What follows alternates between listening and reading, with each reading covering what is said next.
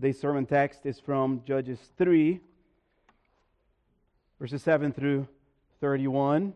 You may remember that we're observing longer texts of Scripture over the summer, so I'll not open the sermons with a reading from Scripture. The reading will be sprinkled throughout the sermon, so you benefit greatly from opening up the Bible, Pew Bible that's in front of you, or, no, it's not printed in front of you, by opening up the Bible that is in front of you and keeping it open as we go through our time together. So much of our worldviews are built on narratives, very often simple folk tales, pack enormous amounts of truth and meaning. From them we can learn wisdom, morality, we can learn common sense, and from them we also learn archetypes. Figures that become paradigmatic and help us understand the human experience. One such tale is the fable of the tortoise and the hare. In this fable, the tortoise challenges the hare to a race. On the surface, our experience tells us that this is a complete mismatch. Hares are fast and tortoises are slow, but the tale has a surprising ending. The hare trusts his speed too much, so he rests before the end of the race. On the other hand, the tortoise does not trust his speed at all. He trusts his discipline instead, and through perseverance, he beats the much superior opponent and finishes the race first. In some ways, this is true of the judges we're going to meet in our summer journey. They were unlikely heroes who did not win their battles because they were stronger than their enemies. They were saints, and yet they were sinners. Their strength came from their faith. Not a perfect faith, not a flawless faith, but faith nonetheless. Faith in a flawless God. Much good can be accomplished through imperfect faith. Christianity is often counterintuitive. In Christianity, the weak is strong and the strong is weak. The proud is humbled and the humble is exalted. For Christians, we ought to lose our lives so we can gain it. However, the weakness that we experience in Christianity does not lead us to defeat. The weak in Christ is victorious because it is Christ who fights the battle for the weak. The weakness we experience in Christ should then promote in us both humility before God and boldness against our enemies. Friend, if you're new to us and you're not a Christian, we would love for you to know that we are those who are weak. We are who we are because we are weak and not because we are strong. Our weakness has driven us to God. And if there's anything of value in us, it's because of God. Because God strengthens us. We would love for you today to be well acquainted with your weaknesses so that you can experience the power of God as well. Before we dive into our text for today, let me just remind you a little bit about the context of the book of Judges. So the book of Judges is the 7th book in the Bible. It follows the Pentateuch, the first 5 books of Moses, and the book of Joshua. It is actually a sequel to the book of Joshua. While Joshua is about the conquering of the promised land, the book of Judges is about the keeping of the promised land. The promise of the Lord given to Abraham in Genesis 12 was fulfilled at the end of Joshua's ministry. But God's blessing on the people depended on their faithfulness. It depended on their covenant-keeping ability. But what we see in the book of Judges is that Israel wasn't very good at keeping their promises. 6 times in the book we read, and again, Israel did what was evil in the eyes of the Lord. But God, in His mercy, provided leaders to deliver the people out of the troubles they created for themselves. The name of the book comes from these leaders. The name of the book is the book of Judges. We're going to see today that these leaders were primarily military leaders. They delivered the people not by the power of the pen, as we would think of as a judge today. They delivered the people by the power of the sword. They were warriors. One special feature in the book of Judges is the way it is organized. While the book of Joshua is organized chronologically, it begins in the early ministry of Joshua and it ends with Joshua's death. The book of Judges is arranged geographically. We're not giving a lot of notion and parameters of time in the book of Judges. As a matter of fact, we learn later that the period of the Judges lasted 300 years, and if you add up all of the time that the Judges ruled and the time that Israel experienced peace in the land, we realize that the number surpasses 300. So clearly the point of the book is not chronology, but geography. Judges is arranged geographically. It begins with Othniel. We're going to talk about him today. In Judah, close to Jerusalem, the religious epicenter of Israel's life. But it ends with Samson in Dan. As far from Jerusalem as possible. And we'll see today that there's a great distinction between the morality of Othniel and the morality of judges like Samson. In this geographical organization, we see the moral decadence of Israel and its judges. As we saw last week, throughout the book, we'll see Israel falling prey to a vicious cycle. We call this the judges cycle, a cycle of sin, servitude, supplication, and salvation. Israel would sin against God, and God would hand them over to serve other nations. Israel would present their supplication before God, asking for His deliverance, and God would save Israel by appointing a judge to deliver them. And the cycle would start over again. We'll see this cycle 6 times in this book. Today we'll meet the first 3 judges. As the book goes on, we are given more and more information about the judges. Some of the judges that we're going to see today, we don't know much about.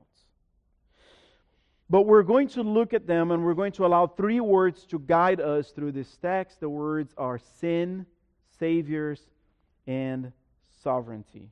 So let's consider first the word sin.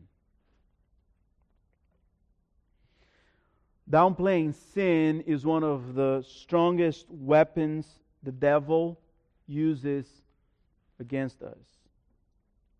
There are many ways we could define sin, but ultimately, sin is doing what is evil in the eyes of the Lord.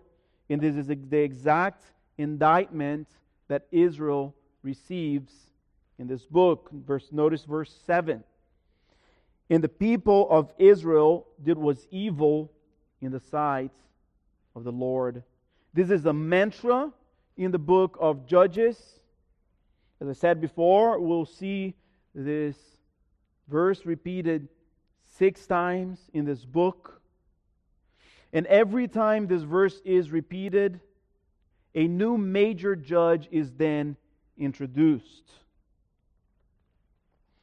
But what was this evil God indicted Israel for? It's a double-sided evil. Look at the second half of verse 7. They forgot the Lord their God and served the Baals and the Asheroth. What a terrible thing to forget God, isn't it? We can become so accustomed to our Christian life, to our religious rhythms. We can become so accustomed to a Christianized culture around us that we can assume God. We can experience what swimmers often experience of being plunged in water and yet thirsty for water. What a terrible thing it is to forget the Lord.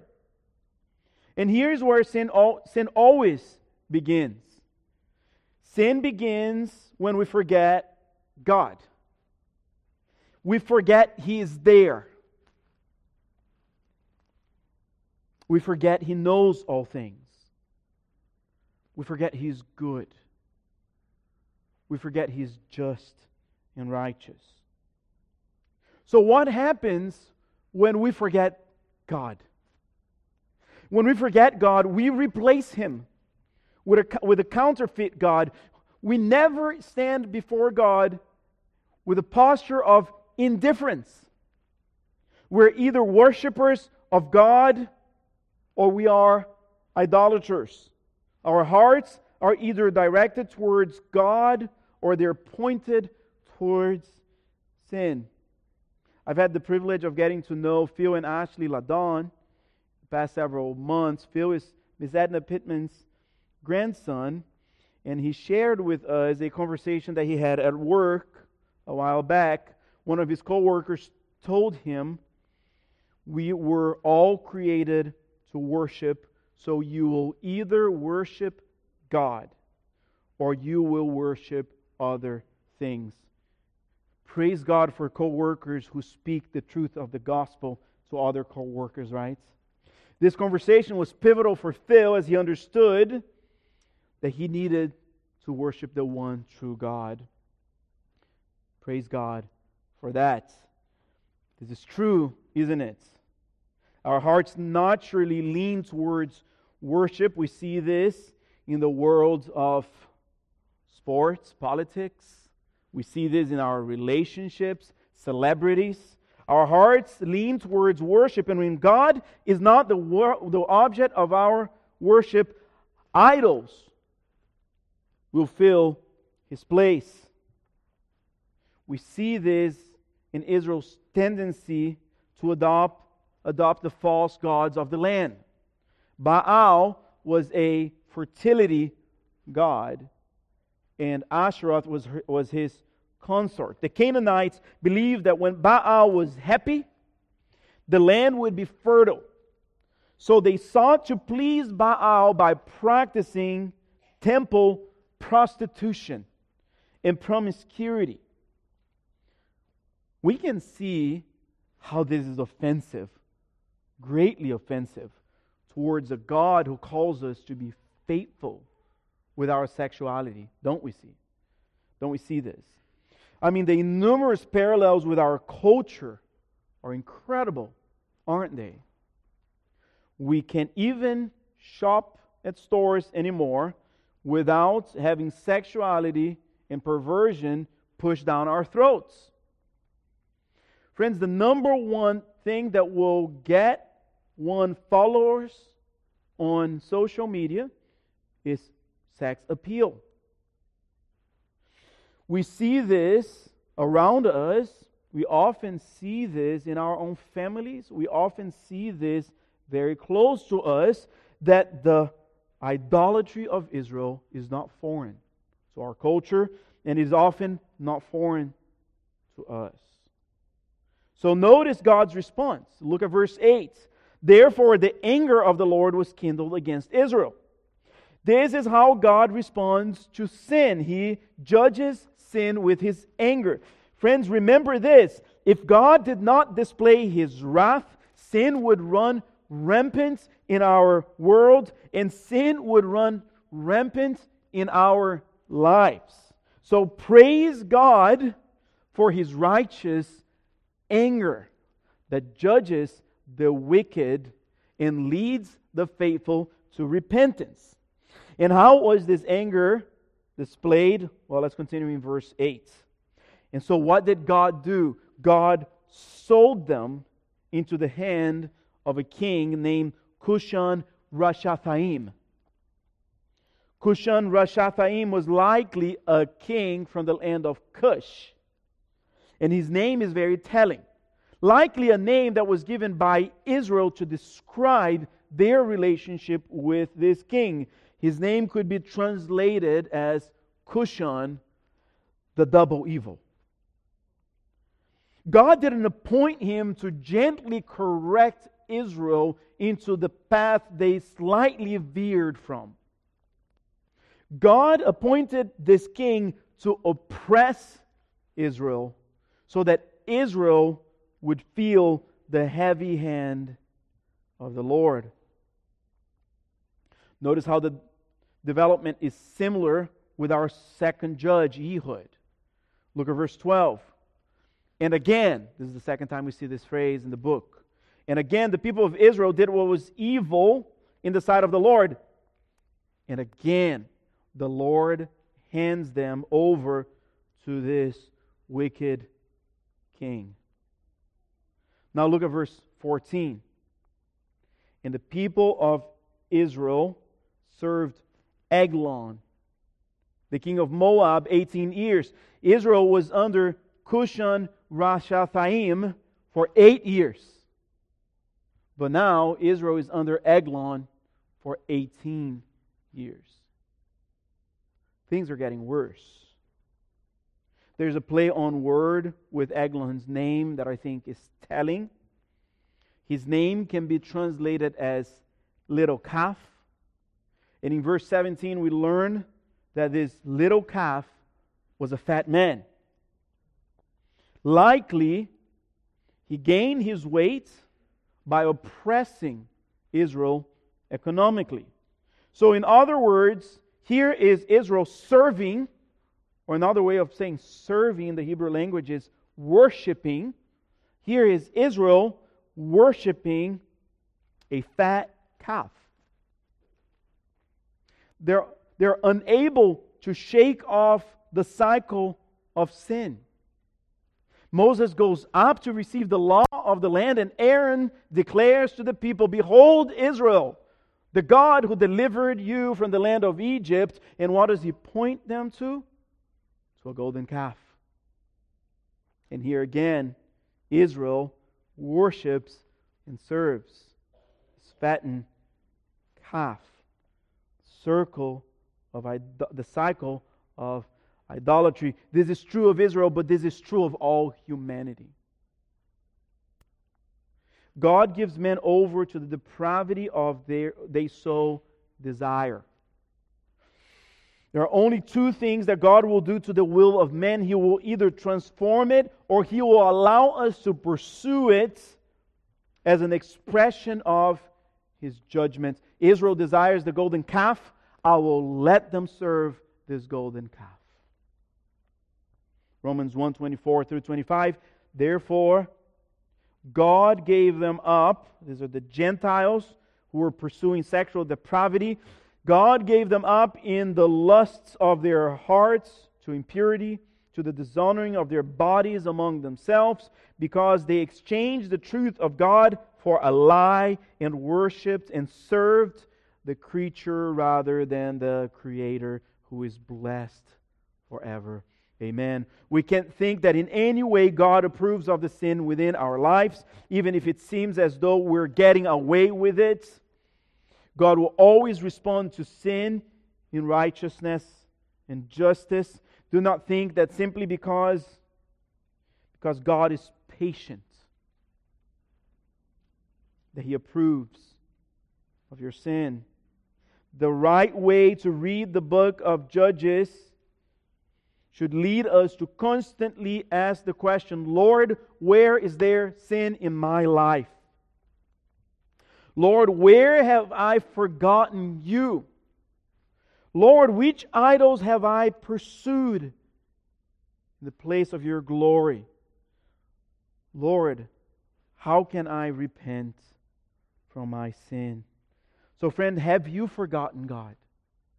Have you practiced a cultural version of Christianity and forgotten that the biblical Christianity points us to live our lives before the presence of God? Friends, have you sought after idols instead of the one true God? Have you raised to ultimate importance that which God says is just good or just important? Friends, have you sought the meaning and the purpose for your life in things other than God? How would you answer this question? I can't live my life without fill in the blank. Any word that is not God that goes in this line is your idol. Sometimes we drive our idols, don't we? We could live in our idols. We could go to our idols 40 hours a week and say, that's where I draw my purpose in life. Sometimes we raise our idols. They live with us.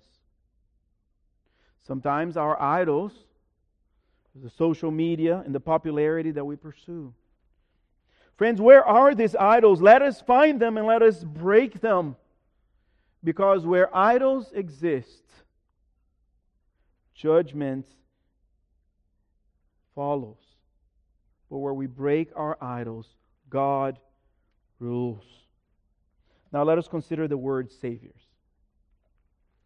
Now remember I said last week in chapter 2 what the role of the judge, we saw last week the role of the judges was. Judges 2:16 reminds us that the Lord raised up judges who saved them, Israel, out of the hand of those who plundered them. So the purpose of judges was to save Israel. Judges were saviors. And we see here that the Lord raised the saviors whenever the people cried out to Him. We hear the cry of the people of Israel in our text today. In verse 9, the people of Israel, after being oppressed, they cry out to the Lord. In verse 15, again, the people cry out to the Lord. And what does the Lord do? He responds. He answers. He Himself raises judges to deliver Israel. Friends, even when we're deep in our sin and rebellion, even when we're feeling the heavy hand of the Lord in our lives, if we run to the Lord and cry out for help, He answers. He never casts us out when we approach Him in humility, when we approach Him for help, recognizing our sin and weakness and recognizing His strength. So let the message of the book of Judges be one of hope. Don't find yourself in utter desperation and hopelessness in your sin. The message is, if you cry out to the Lord, He will forgive you. He will restore you. He will lift you up. Friends, the Lord is eager to hear our cry for help. The first judge we meet is Othniel. We heard of him last week. He is a brother of Caleb. The Hebrew word here is a loose word, so he's likely a distant cousin of Caleb, and he married his daughter. Othniel was from the tribe of Judah, and this is important and relevant because remember, kings come from the tribe of Judah. So the writer of the book of Judges wants Israel to find their king in the right place, in Judah. Not in Benjamin, not in any other tribe. Othniel is here presented as a model judge. He saves the people without any kind of impropriety or immorality. Let's read a little bit about Othniel. Look at verse 10. The Spirit of the Lord was upon him, and he judged Israel. He went out to war, and the Lord gave Cushan-Rishathaim, king of Mesopotamia, into his hand, and his hand prevailed over Cushan-Rishathaim. Othniel's story is almost boring, isn't it? The Lord raises him, he obeys the Lord gives him victory. I mean, just think of his story compared to stories like Gideon and Samson. Othniel wasn't like them. Othniel was a model to be followed.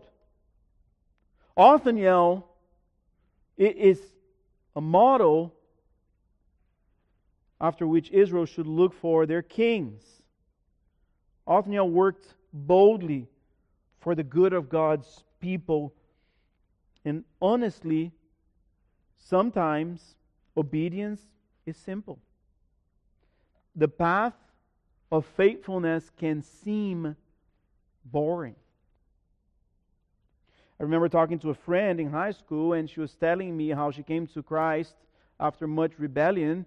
And I said, "Oh, I envy your testimony because I want God to do something great in my life too." And she said, "How I wish I had your testimony of coming to faith at a young age." There is beauty in coming to Christ in a simple way. We pray that for our children, don't we? Lord, save them at a young age. Othniel's story is almost boring, but it is filled with faithfulness. You'll notice in verse 10 where his power comes from. His power comes from the Spirit. Ministry that is faithful is ministry that is born of the Spirit. And we're going to say much more in this series about the ministry of the Holy Spirit in the Old Covenant, which is different. It's the same Spirit, but He worked different in the Old Covenant, New Covenant. We won't address that today, but we'll come to that in the weeks ahead. And truly, the way of the Spirit is often the way of simplicity. There's great beauty in simple, humble, quiet faithfulness. I think when we come to heaven, we're going to realize that the great were not the people that pastored the thousands and preached the great crusades and baptized hundreds. And I think we're going to find out in heaven that faithfulness was actually very quiet. And faithfulness very often went undetected in this world, but the Lord knows. The Lord knows. I just think of how joyous yesterday was, celebrating the life of Miss Fran.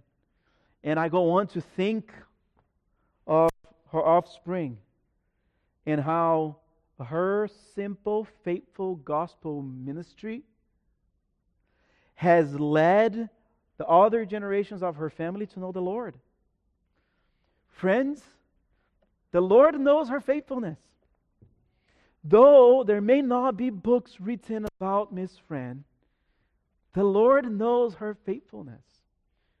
Oh, that we were all like her, that we would live faithfully, teaching our offspring the truths of the gospel.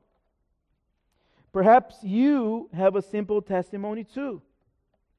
You were raised at a Christian home, and you or your parents faithfully upheld the gospel before you. So you came to faith at an early age. There's a beauty to your testimony. And to speak against this beauty is to speak against the faithfulness of God in your life.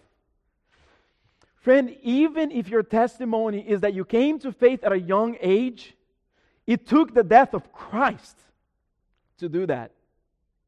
You perhaps don't realize how depraved and wicked your heart was at age 4. Oh, but it was.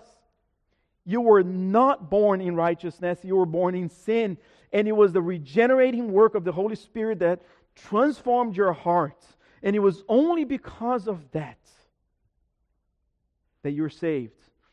Friend, if your testimony is that you came to faith at a very early age, your testimony is supernatural because it required the death, burial, and resurrection of Jesus Christ. So praise God for that. Speak of your testimony boldly, proudly, because it is the Lord who has worked miraculously in your hearts. But what about Ehud? Let's consider him a little bit. He's a colorful judge, isn't he? He's a children's favorite because of his daggers, dung, and deception. He is a Benjaminite, meaning he's from the tribe of Benjamin. While Othniel, who saved the people without impropriety and immorality, Ehud was a master of deception. We already see a little bit of moral decadence even as we move into our second judge. But he uses deception for good. Let's read a little bit about Ehud. Look at verse 15.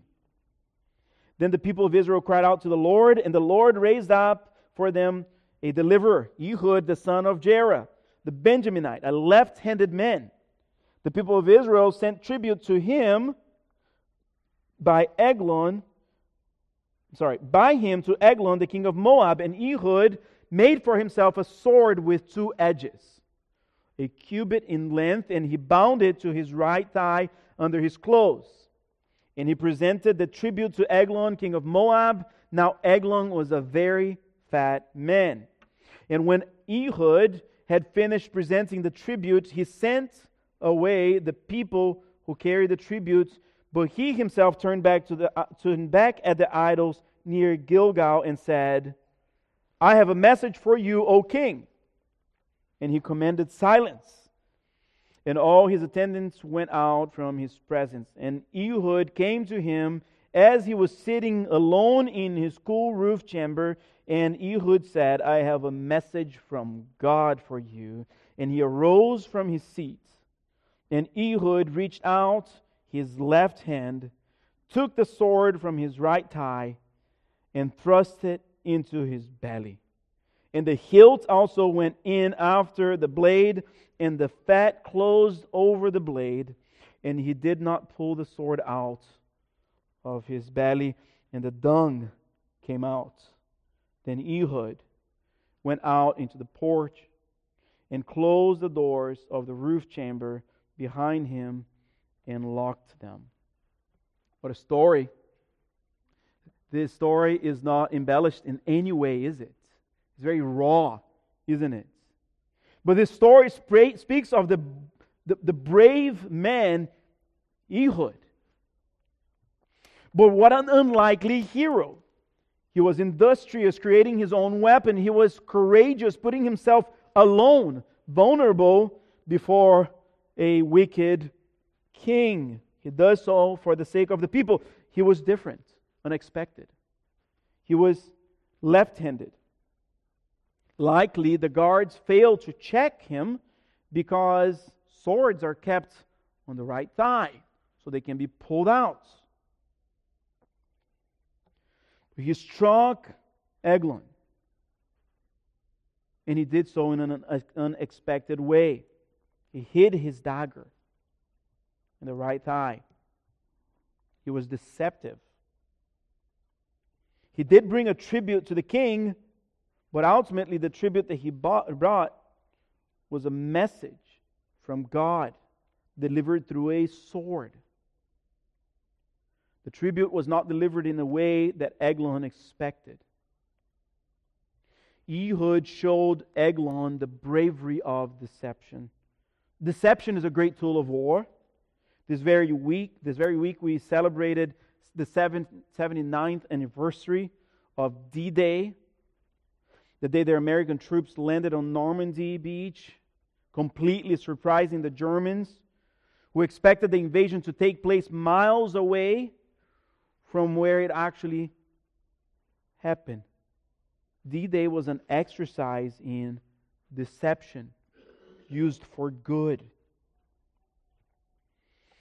And as we see here, one dagger hidden in an unexpected place was the destruction of the great Eglon. This initiated an uprising led by Ehud that set Israel free. Ehud wasn't too strong. He didn't have many soldiers. He wasn't powerful. All he had was deception and a small weapon. He was a normal man, an average man. And yet, through the hand of a powerful God, he saved Israel from oppression. Not unlike Ehud is our third judge, Shamgar, also a common man. We know virtually nothing about Shamgar. We only have one verse on him, verse 37. He is the first of 6 minor judges. We're going to see most of the minor judges in chapter 10. But verse 31 tells us that Shamgar was the son of Anath, and honestly, that tells us nothing. We know that he killed 600 men, 600 Palestinians. We don't know if this happened at once, if this happened over a period of time. We don't know if this means that he led an army that killed 600 Philistines. We just know that he killed 600 Philistines. What we do know is that his weapon of choice was odd. He didn't wield a sword or spear or javelin. No, he used a farming instrument, an ox goad, an instrument used to direct animals. Some believe that because of his name, Shamgar wasn't even a Jew. Shamgar was a common man, a blue-collar worker, not specialized in war or weapons of war. He was an average man. But verse 31 tells us that Shamgar also saved Israel. Perhaps a better way to translate that verse is, even Shamgar saved Israel. I think this is the point of these judges. Even the little information that we have on Shamgar. There was nothing special about them. These were common folks like you and me, but they believed God. And this is what makes God's people strong. This is true of the church. Central Baptist Church, this is true of you. This is true of us. 1 Corinthians 1:26-29, for consider your calling. Not many of you were wise according to worldly standards. Not many of you were powerful. Not many of you were of noble birth. But God chose what is foolish in the world to shame the wise. God chose what is weak in the world to shame the strong. God chose what is low and despised in the world, even things that are not, to bring to nothing things that are, so that no human being might boast in the presence of God. That's the point of these judges. We look at them and we say, nothing special about them. It must be God. God must be great. This must be our desire, that the world will look at us and say, there's nothing great about the people of that church. Why are they able to accomplish great things? It must be because their God is great. This is true of us. We are weak people with a great Savior. It is not our power, abilities, or strength that move the kingdom of God. So this is good news. Do you want to accomplish great things for God, but you feel inadequate, weak? You are precisely the kind of person God is looking for. I have a friend, his name is Richard Sanchez. Richard was born in Nicaragua, and when he was born, for 8 minutes he wasn't able to breathe, so his brain had no oxygen. Because of this, Richard has lived a life with significant mobility handicap and significant speech impediments. And yet, throughout his life, Richard has lived to serve God. And in spite of his physical challenges, Richard is a pastor and has dedicated his life to the mission field reaching the Mosquito Indians in the forests of Nicaragua. Richard preaches the gospel. Richard builds churches. And Richard has planted dozens of Baptist congregations throughout different countries in Central America. God has called Richard, the weak man, to accomplish great things for His glory. God calls unlikely saviors for His people because when flawed, weak and broken people accomplish great things for God, God is exalted and man is not. This is why I said in the beginning that the weakness we experience in Christ should promote in us both humility and boldness. Before we move on to our last point, I would like to just say one more thing about these faithful and yet inadequate saviors. Look at verse 11. So the land had rest after the ministry of Othniel for 40 years. Then Othniel, the son of Kenaz, died. And actually, let's jump to chapter 4, verse 1, and look at that verse. And the people of Israel again did what was evil in the sight of the Lord after Ehud died. The faithfulness of the people depended heavily on the life of the judges. The pattern of Israel is, as the leader goes, so go the people. As we were told last week, Judges 2:19, but whenever the judge died, they, Israel, turned back and were more corrupt than their fathers. This is the moral decadence.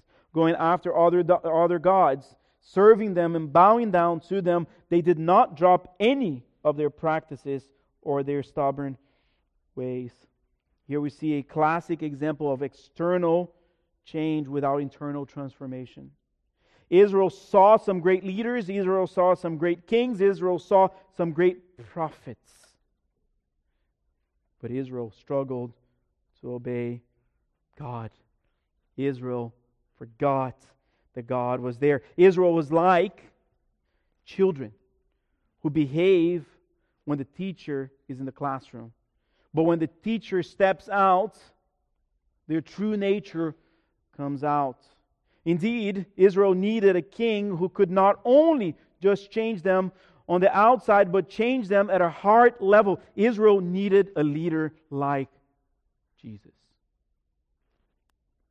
Friends, do you sense that in your life you need deep spiritual transformation? Do you need to break free from patterns of sin and idolatry that have enslaved you? Do you feel ashamed that what the people perceive about you on the outside simply is not true of you on the inside? Friends, do you need to be transformed? Friend, you need to experience Christ. The path of change the Bible lays out for us is the path of faith and repentance. We believe the righteousness of God. We repent from our unrighteousness and we confess our sins, and God transforms us. While these judges were inadequate because they died, Jesus was adequate for the very same reason, because He died. The judges died without providing spiritual transformation for the people. But Jesus died providing victory. For Jesus' death was not defeat. The cross was not the end.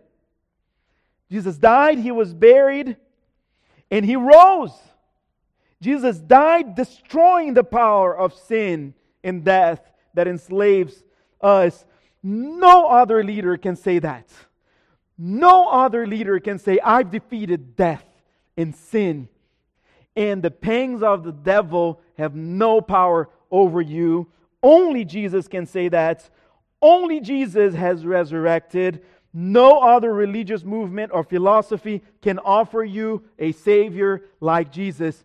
This is why we're Christians, because we have Christ. And in Him we have salvation, and in Him we have the power of transformation.